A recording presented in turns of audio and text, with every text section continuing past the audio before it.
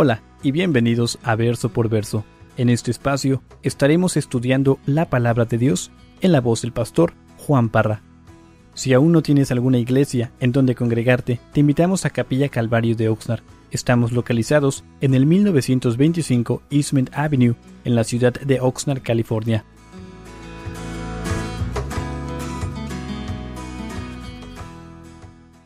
Hechos capítulo 15, vamos a empezar con el verso 1, pero antes de empezar quiero leerles esta historia. Y por favor, escuchen esta historia, porque esa va a ser la introducción a lo que vamos a ver en el capítulo 15. Se cuenta la historia que en un nevado día de enero del primer siglo, un congestionado tren de pasajeros viajaba de Chicago a la ciudad de San Luis. En una de las muchas paradas del camino, uno de los pasajeros observó a una joven madre abordar el tren con dos niños pequeños. «Por favor, señor, tengo que bajar en la ciudad de Belmont», oyó a la madre decirle al conductor. El pasajero, tomando nota de lo ocupado que se encontraba el conductor, acercándose a la joven madre, le dijo: «El conductor está ocupado. No cabe duda que olvidará que desea bajar en la ciudad de Belmont. He estado en este tren un centenar de veces. Voy a asegurar que baje en el lugar correcto». Varias horas después, mientras el tren se desaceleró, el hombre hizo su camino hacia la madre joven y le dijo: «Esta es su parada. Aquí es donde usted quiere bajar». Agradeciendo al hombre, bajó con sus hijos y salió a la tormenta de nieve. Media hora más tarde, el conductor gritó: «¿Dónde está la mujer que quería bajarse en la ciudad de Belmont?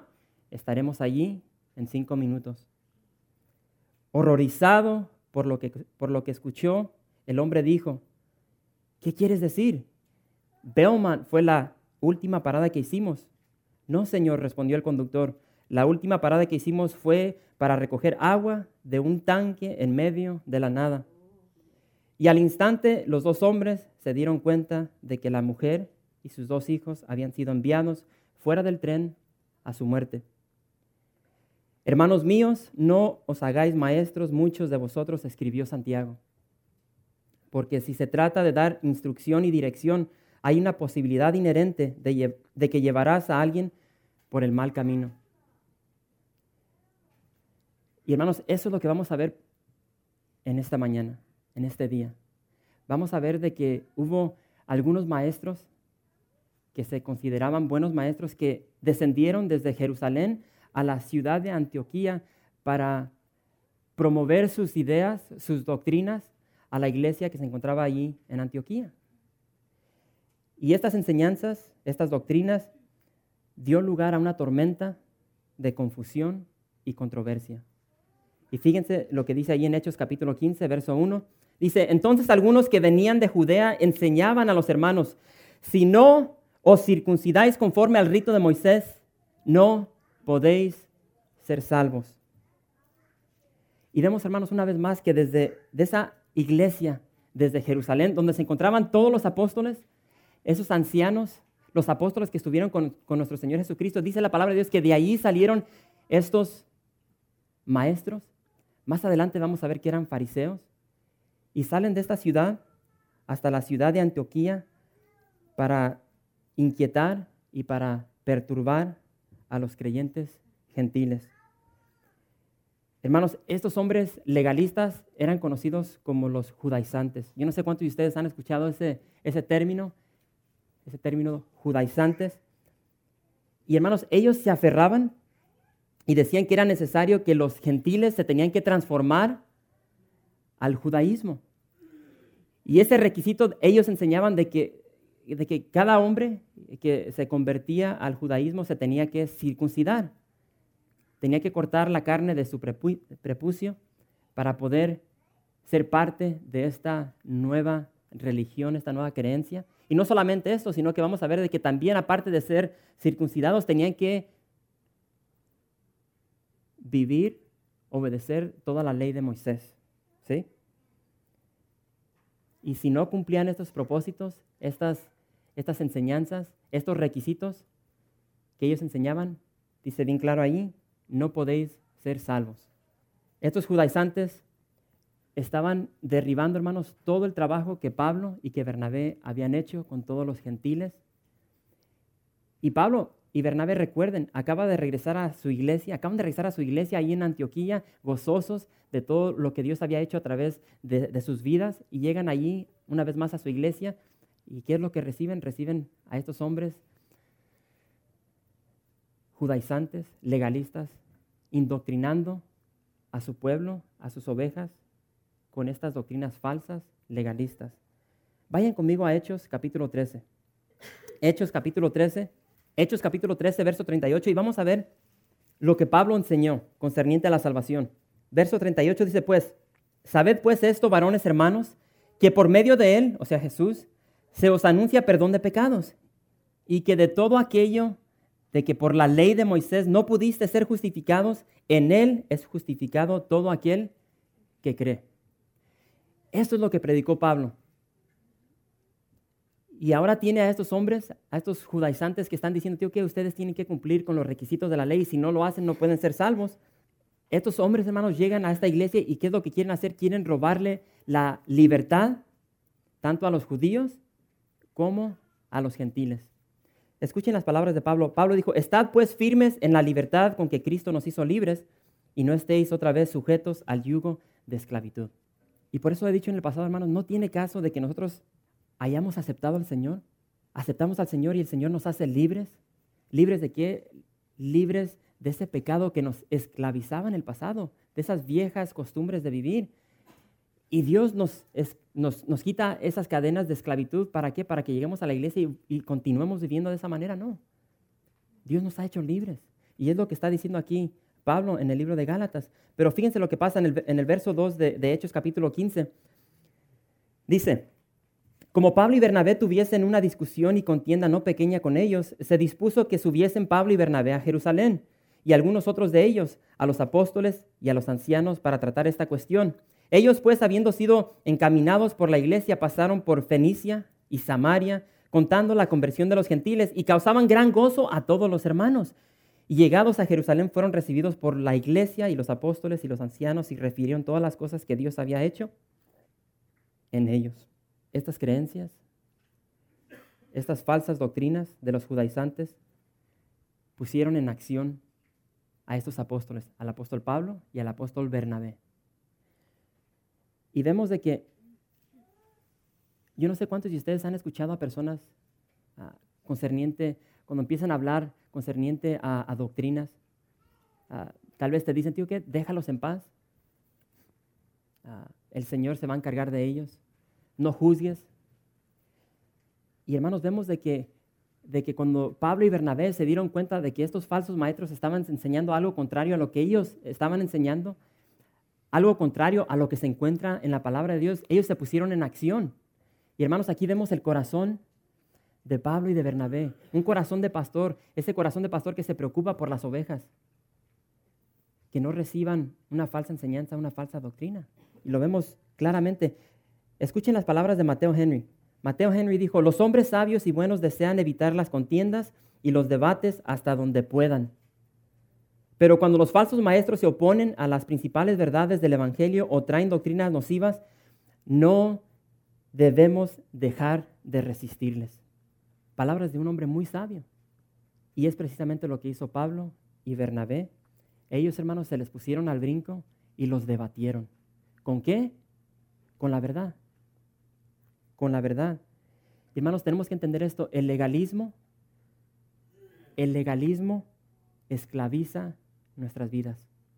El legalismo esclaviza nuestras vidas.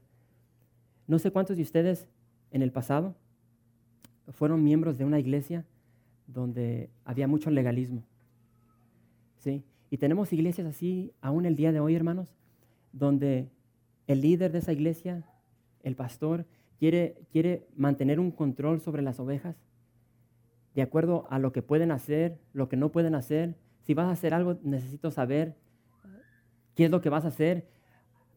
Y a veces muchas personas escuchan estas cosas y les da risa, como que no lo pueden creer. Hermanos, es verdad.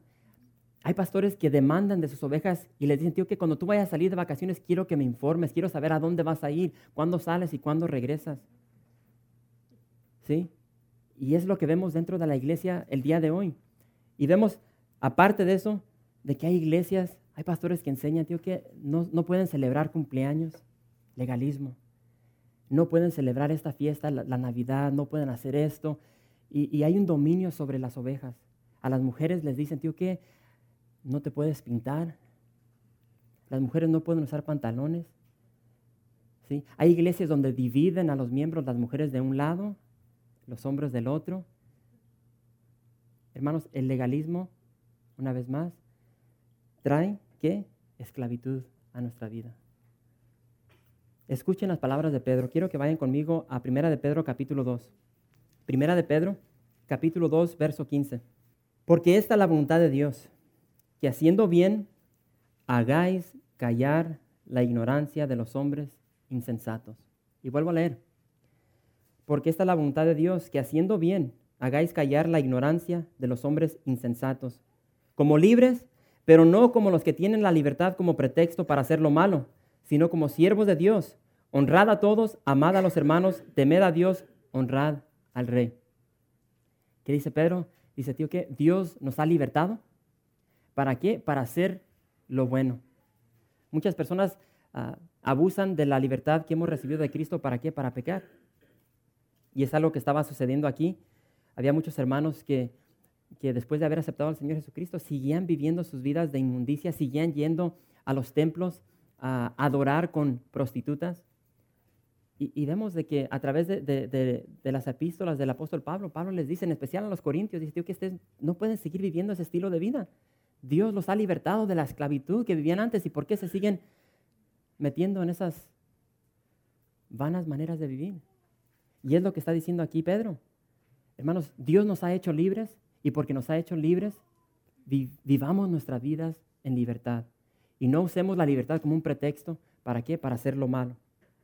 Y vemos de que lo cierto es de que esta iglesia en Antioquía, hermanos, fue un punto muy importante, tan importante, dice que ellos enviaron a unos hermanos que fueron encabezados por Pablo y Bernabé. ¿Y hasta dónde los mandaron? Hasta la iglesia en Jerusalén, donde estaban los meros, donde estaba Pedrito, donde estaban todos los apóstoles, donde estaban los ancianos.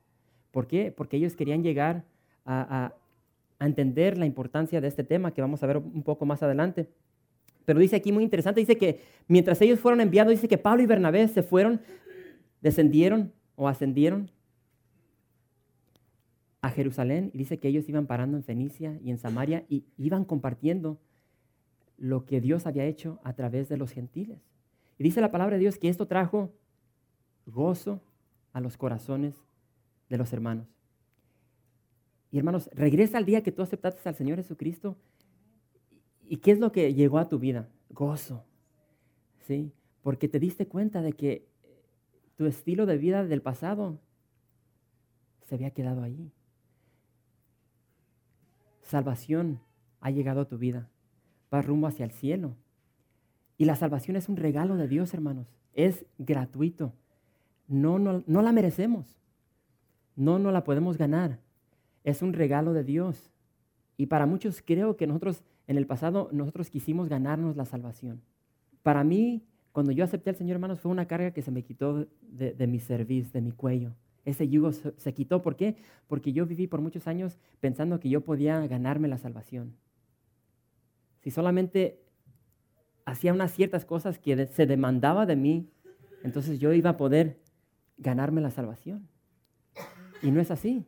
Porque el día que nosotros intentamos ganarnos la salvación, ya no es un don. Es una paga que se nos está dando por nuestro esfuerzo. Y es lo que está sucediendo aquí. Ahora, ¿dónde nos quedamos? En fin, llega Pablo y Bernabé, llegan a Jerusalén y fueron recibidos por los apóstoles, fueron recibidos por los ancianos, pero también fueron recibidos por una bola de apachurrados. Fíjense lo que dice ahí en el verso 5. Hechos 15, verso 5, dice, pero algunos de la secta de los fariseos que habían creído se levantaron diciendo, es necesario circuncidarlos y mandarles que guarden la ley de Moisés. Es necesario circuncidarlos y mandarles que guarden la ley de Moisés. ¿Qué dicen? Tenemos que ponerles un yugo.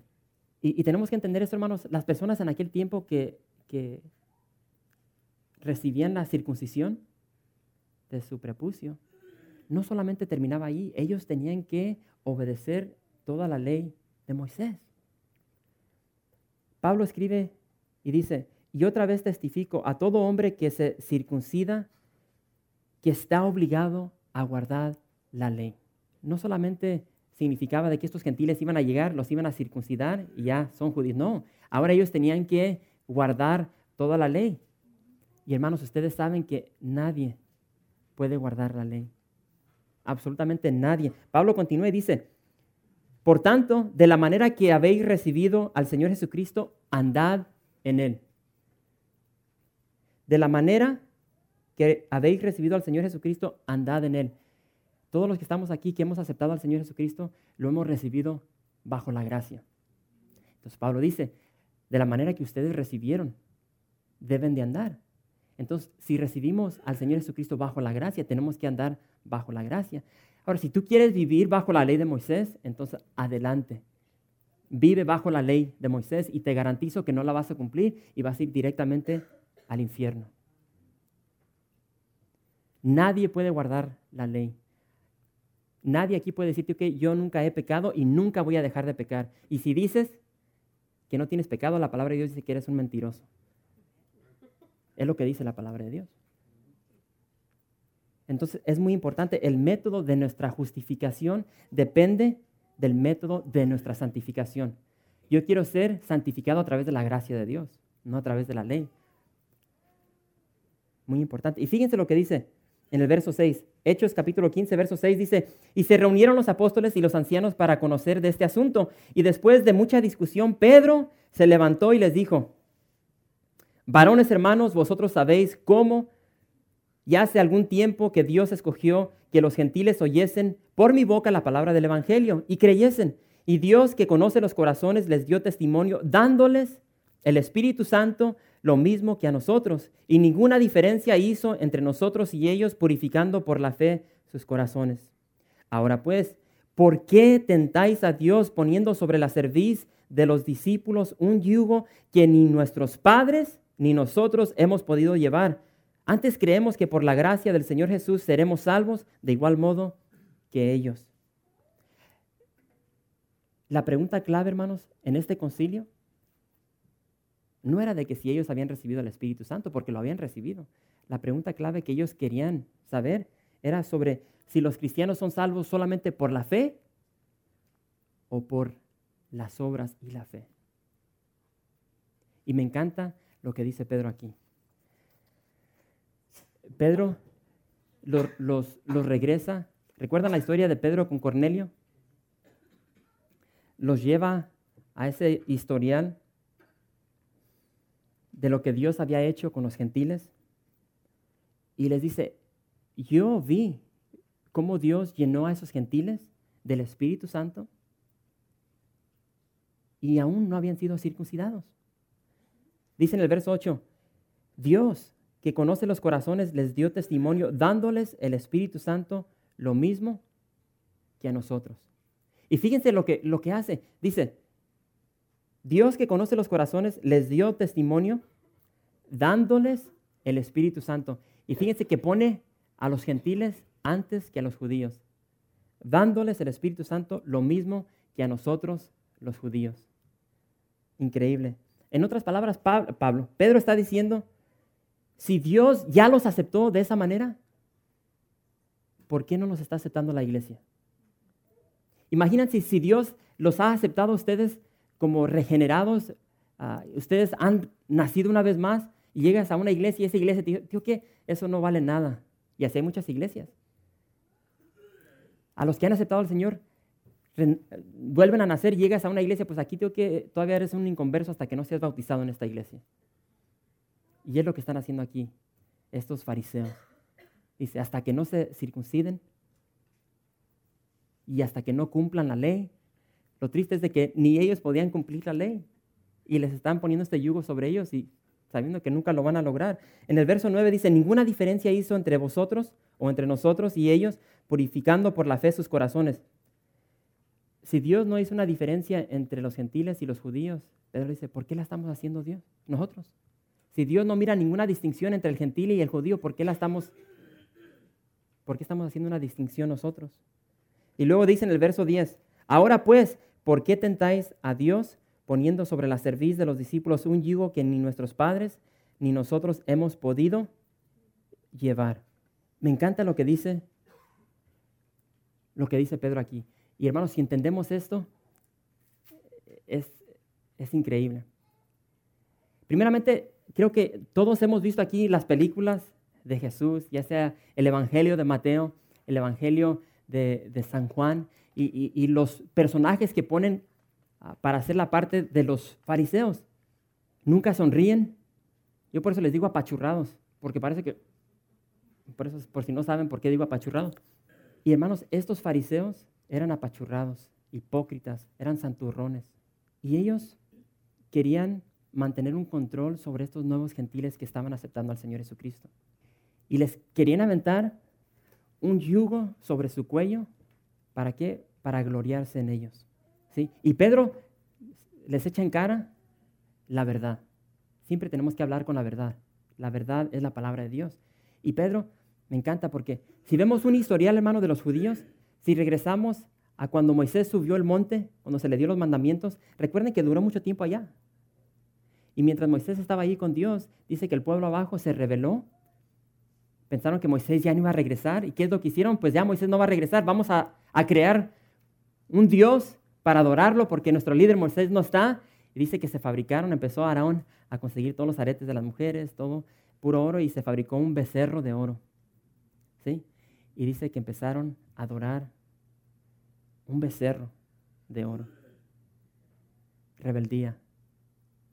Nos vamos hasta el final del Antiguo Testamento. Nehemías dice que los judíos, al final de su historial, dice que continuaron desobedeciendo la palabra de Dios, no guardaban el día de reposo y seguían los hombres casándose con mujeres extranjeras. Y es por eso que Pedro dice, si ustedes, si nuestros padres, si nosotros no hemos podido guardar la ley de Moisés, ¿por qué se la quieres aventar a estos gentiles? Es lo que está diciendo Pedrito. Desde principio hasta fin, la nación de Israel no pudo guardar la ley de Moisés. Pero estos fariseos se sienten santurrones y quieren poner sobre estos gentiles esta mugrera, este yugo, y órale a caminar. Qué tristeza. Y lo dice perfectamente claro ahí en el verso 11, donde dice Pedro, antes creemos que por la gracia del Señor Jesús seremos salvos de igual modo que ellos. Pero no termina ahí. Fíjense lo que dice en el verso 12. Aquí le va a agregar un poco Pablo y Bernabé y dice en el verso 12, entonces toda la multitud cayó y oyeron a Bernabé y a Pablo que contaban cuán grandes señales y maravillas había hecho Dios por medio de ellos entre los gentiles.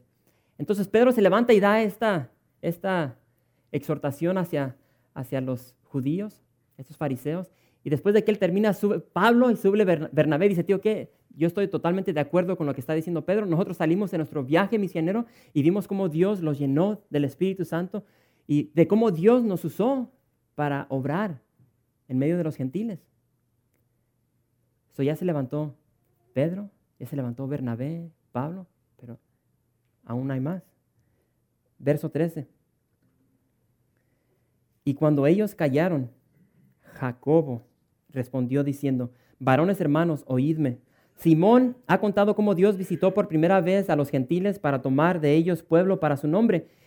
Y con esto concuerdan las palabras de los profetas, como está escrito, después de esto volveré y reedificaré el tabernáculo de David que está caído, y repararé sus ruinas y lo volveré a levantar, para que el resto de los hombres busque al Señor. Y todos los gentiles sobre los cuales es invocado mi nombre, dice el Señor, que hace conocer todo esto desde tiempos antiguos. Desde tiempos antiguos. Hermanos, desde antes de la fundación de este mundo, Dios ya había escogido a su pueblo. Escogió a Israel y escogió a nosotros los gentiles. A Dios nadie lo va a sorprender. Ninguna situación lo va a sorprender. Él tiene todo bajo control. Como les dije, después de que pasa Pedro, después de que pasa Bernabé y Pablo, ahora pasa Jacobo. ¿Quién es Jacobo? Jacobo, hermanos, era el medio hermano de Jesús. Y recuerden que los hermanos de Jesús no creían en Jesús. No me voy a atrever a decir que creían que era un impostor, pero no creían que era el Mesías prometido de Israel. Incluso se mofaban de él. Y ahora vemos a Jacobo, ¿dónde? En la iglesia de Jerusalén. Y los historiadores nos dicen de que Jacobo llegó a ser un pilar en esa iglesia. Un medio hermano de Jesús, un hermano que fue incrédulo, ahora es el líder de la iglesia más importante, la iglesia de Jerusalén. Es algo hermoso, algo bello. Y sabemos que él tenía el sobrenombre de el justo. Hegesipo, un historiador del segundo siglo, dice que el sobrenombre de Jacobo era el rodillas, o se le conocía como el rodillas de camello. Rodillas de camello, ¿por qué? De lo tanto que pasaba en oración, se le hicieron unos callos en sus rodillas que parecía camello. Y vemos la transformación de Dios en este medio hermano de Jesús, de cómo lo transformó por la gracia y la misericordia. Increíble. Entonces ya estos líderes, estos ancianos, estos apóstoles ya escucharon de Pedro, ya escucharon de Bernabé y de Pablo. ¿Y qué es lo que hace Jacobo? Dice, vamos a terminar aquí y les voy a dar la palabra. Últimamente, hermanos, lo único que importa es lo que dice la palabra de Dios. Y se levanta Jacobo y dice, esto es lo que dice la palabra de Dios, y cita a Amós capítulo 9 y dice, desde antes, desde el Antiguo Testamento, desde la antigüedad, Dios ya tenía un plan para los gentiles. Y si Dios los ha aceptado, nosotros los debemos aceptar. Y quiero terminar con esto esta mañana, hermanos. Quiero terminar con una advertencia. Esa advertencia es de que tengamos mucho cuidado con el legalismo. Tengamos cuidado con el legalismo. Seamos hijos que viven en libertad. Seamos hijos que viven en libertad. Por supuesto, como dijo Pedro, no como los que tienen la libertad como pretexto para hacer lo malo. Y yo siempre digo, hermanos, la compañera del legalismo es la división. Y quiero que vayan conmigo a Primera de Reyes, capítulo 12, y vamos a leer una historia increíble. Y nomás vamos a leer unos cuantos versículos concernientes a esta historia, pero si ustedes la quieren leer en su casa, se las recomiendo. Bueno, les recomiendo toda la palabra de Dios.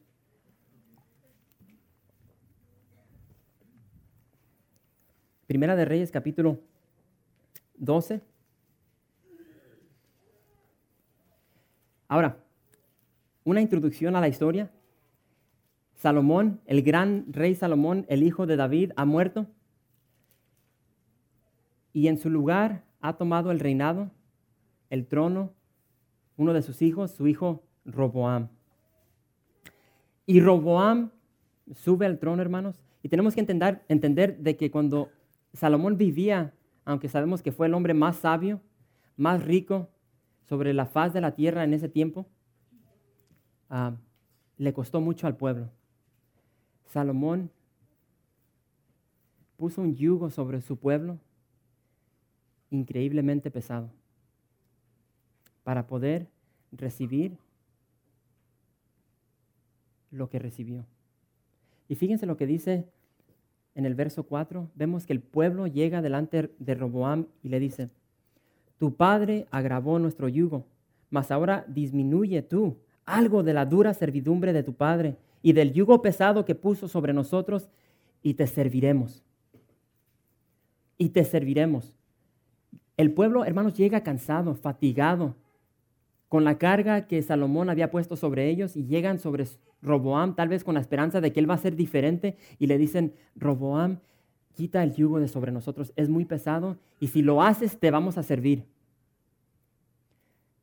La palabra de Dios, y si continúan leyendo, dice que Roboam mandó pedir consejo, y dice que primero fue con los ancianos, los ancianos de su padre, y Y los ancianos de Salomón le dicen a Roboam, ya son hombres de experiencia, Roboam, digo que quita el yugo de encima de ellos. Estas son mis propias palabras.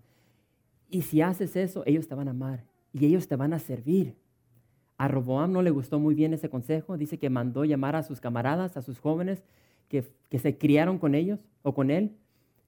Y fíjense el consejo que ellos dieron. Ahí en el verso 10, Primera de Reyes 12, verso 10. El menor dedo de los míos es más grueso que los lomos de mi padre. Ahora pues, mi padre os cargó de pesado yugo, mas yo añadiré a vuestro yugo. Mi padre os castigó con azotes, mas yo os castigaré con escorpiones. ¿Y cuál fue el consejo que tomó Roboam? El consejo de los jóvenes. Legalismo, un yugo pesado. Y si continúas leyendo esa historia, te vas a dar cuenta que más adelante ese legalismo de parte de Roboam dividió a la nación de Israel. Tenemos a Israel o la tribu del norte y Judá. Hubo división en esa nación, en ese pueblo. Hermanos, el legalismo trae división. Yo no sé cuántos de ustedes, como dije al principio, han sido parte de una iglesia donde hay mucho legalismo de parte del líder, de parte del pastor. Algo muy común en estas iglesias, hermanos, división. Estas iglesias duran un poco de tiempo, se dividen. Siguen con sus mismas mentalidades y vuelven a dividirse. Hay división. Porque el legalismo, hermanos, trae una carga sobre el pueblo. Y nosotros como iglesia, lo dije el primer servicio y lo vuelvo a decir, hermanos, en esta iglesia yo quiero y me esfuerzo de que no haya legalismo. Y yo les digo con toda confianza, si ustedes ven algo que no está bien, con toda confianza pueden llegar conmigo, pueden llegar con los ancianos, porque queremos que haya un ambiente saludable dentro de esta iglesia. ¿Sí? Porque no solamente se transmite a ustedes, pero ustedes se van a sus casas y es transmitido a sus familias, a sus hogares.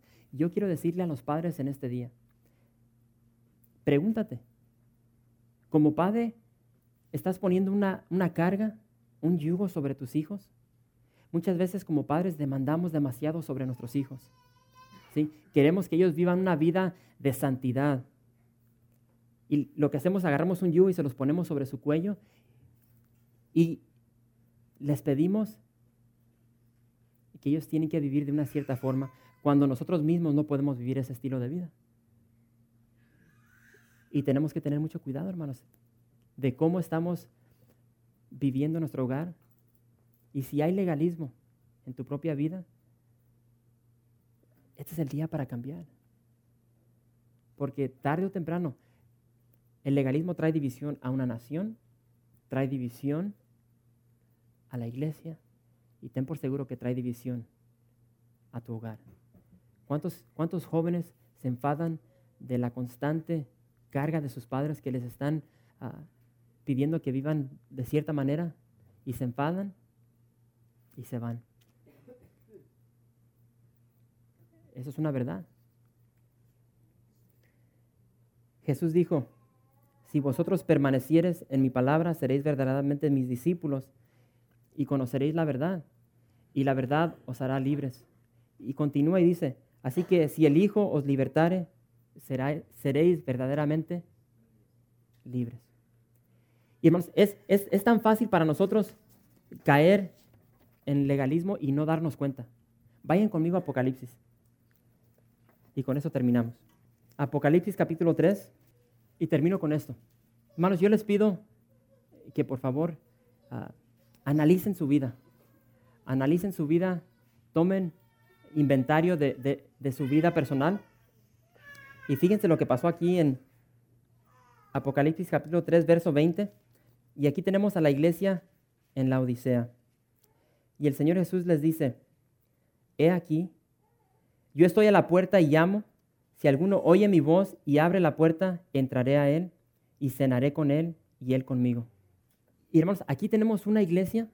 ¿Y dónde se encuentra el Señor Jesucristo? Afuera. Y el Señor Jesús está tocando y está diciendo, déjenme entrar. ¿Cuántas iglesias el día de hoy están en el mismo lugar? Ellos piensan que están adorando al Señor, ellos piensan que están glorificando al Señor y el Señor está afuera tocando, déjenme entrar. ¿Cuántas personas que empezaron bien, cristianos que empezaron su vida bien, pero con el pasar del tiempo han descuidado de su vida espiritual y ahora andan más en el mundo que con el Señor? Y el Señor está diciéndote, ¿qué?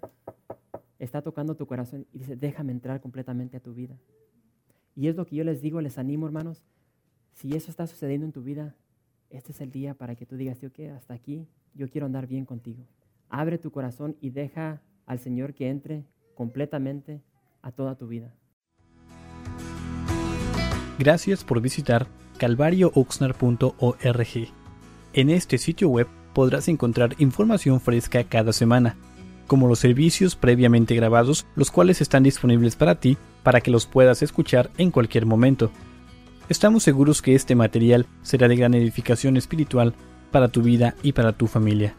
La visión de Capilla Calvario de Oxnard es ser como Jesús, aprendiendo y viviendo la palabra de Dios.